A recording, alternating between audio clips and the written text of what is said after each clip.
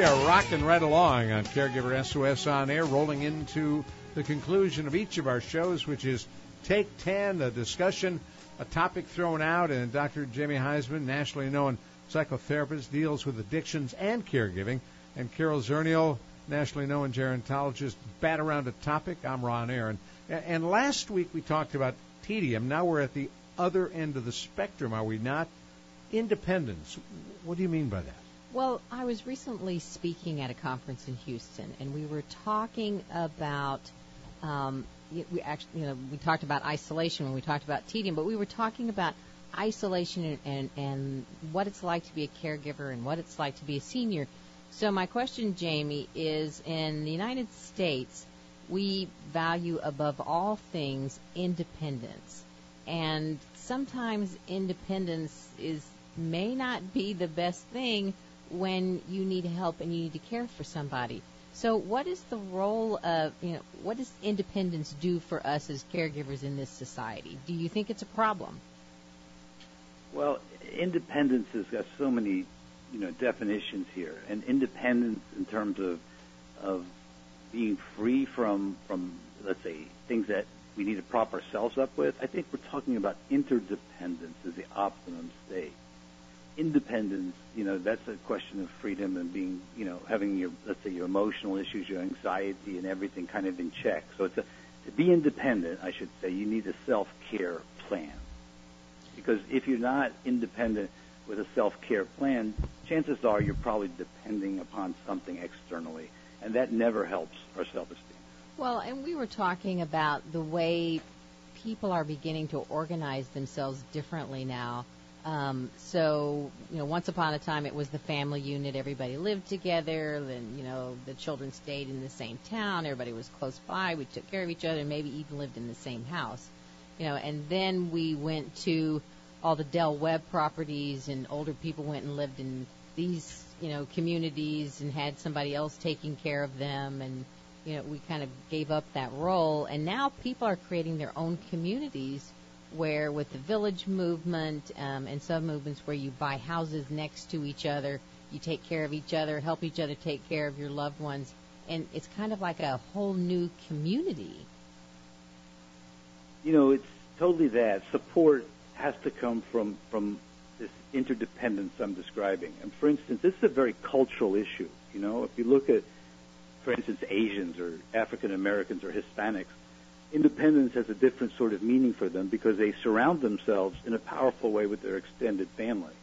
If you look at Anglo's independence, often that really does mean independence, and you don't have those connections as much to the extended family.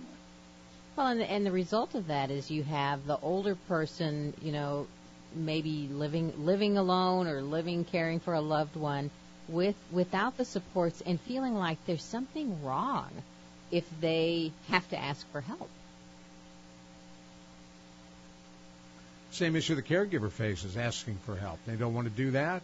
Does the independent senior not want to ask for help, Jamie? Well, the independent senior is really grasping onto their independence as almost the last bastion of being here. It's a beautiful thing to be independent of, artificial props or even, medical sort of remedies. It's a wonderful thing to have your 2 feet on the ground and be that way. But that's why I believe that this whole caregiving process needs to be communicated, discussed, and it needs to be kind of titrated, meaning you kind of have to wrap yourselves up around a loved one without suffocating them, where you allow their independence to be primal, to be the first thing, to be priority. But obviously they can only do what they can do based upon what they have. So if it's a cognitive impairment, the system needs to adjust accordingly, get closer, get more supportive. But if it's not, and it can be independent, we need to move out and let them be independent. I heard a neat story the other day. A woman bought a house on our block. House went up for sale. She lives in Dallas. She's moving down here to be closer to her family. She's 90 years old, got a 30-year mortgage. That's optimism. That's optimism. That's also, unfortunately, probably not a good remedy for a reverse mortgage if she still has 30 years left. But that's a fabulous story. And I think independence is changing, isn't it, Ron? I mean, my father's 87. He goes to work every day as an immigration attorney. whereby I see people, at 70 that doesn't have the vitality or independence he has. Well, when I was a kid, 60 was old. Yeah. I mean, I just turned 60, and whoever thought? The Who said, I hope I die before I grow old, and somehow we believe that. And now we live beyond our means in many cases. That's right. And the Who's still on tour, as you know. And guess who's coming back this summer? Grateful Who? Dead are touring. So we'll have a seance True there for story. Jerry, No. right? Well, Jerry Garcia won't be with. He'll be the with rest them in of them. spirit. They'll all wear Jerry Garcia ties, but they're touring this summer. Well, not to make a rock and roll analogy, but if you remember the Deadheads that did go with him, Yes. they were all interdependent as a community. They would go from city to city. I don't think they were really independent either, because drugs and alcohol were a huge part of their Yes. lives. Yeah, That's right. right. I think there was great dependency. But I think that independence is something to be valued. But I also think it's something that we need to really honor in our seniors and our caregiver and adjust accordingly. And to do that, it requires you to take care of yourself so that, you can have boundaries. You can have a safe vessel, and people can feel safe with you. Well, there's independence. I'm sorry, Carol. You look so disappointed. I didn't mean to jump in. Go ahead. No, I was just No. I was going to say Poor Carol. what people may be looking for is dignity, and sometimes, if we can help people maintain that dignity, then giving up the independence, which sometimes we have to do when we do need help, when there really is more than we can do. Well, and take the car. Well, and that in life may be better in a community. It takes a village. Maybe that's not such a bad thing. So the question is, how do we maintain dignity for the caregiver, for the loved one, so that everybody still feels valued, even though they're having to ask for help and do things that maybe they don't see as helping, as being independent, which has such, high value in American culture.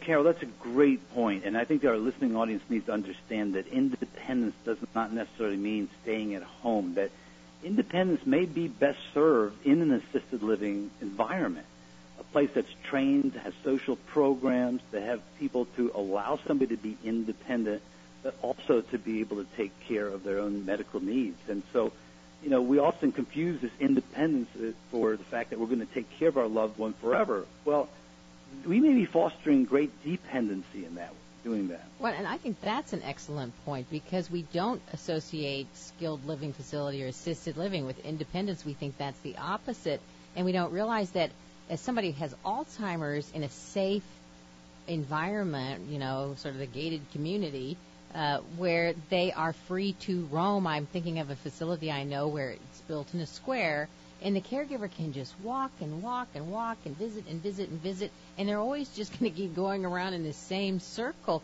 but it's a nice big circle with interesting things and different people along the route. And it's very safe, but that person can be very independent, where somebody wandering around a regular neighborhood out of a normal home, that would be a dangerous thing. At risk. So it's a great It's point. a relative thing. It's independence is relative, and I must tell you, your point taken, that doesn't necessarily happen at home. It can happen in assisted living. It can happen in a residential environment. My mother hated the residential assisted living because her point was they are all old. All those old people in that. Yes, yes. And she was right, of course. She was one of them, but didn't see herself that way.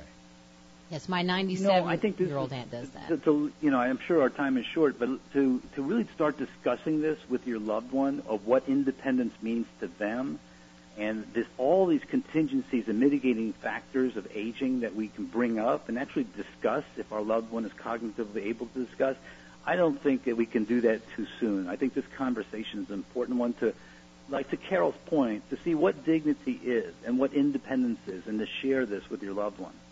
Well, and I think the conversation also needs to be about, painting that picture about what you want life to look like. And maybe you're willing that you realize you're willing to give up a few things, give up some of that independence to get those other things, that feeling of community, that support that allows you to get out.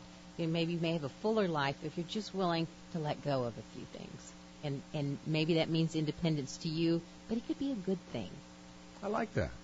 Dr. Jamie, and she if your gets the loved one last is word. becoming independent, then you too have time to take care of yourself and become independent mind, body, and spirit as well. Got to say goodbye. Thank you. Dr. Jamie Heisman, Carol Zernial, you've been listening to Take 10 on Caregiver SOS On Air.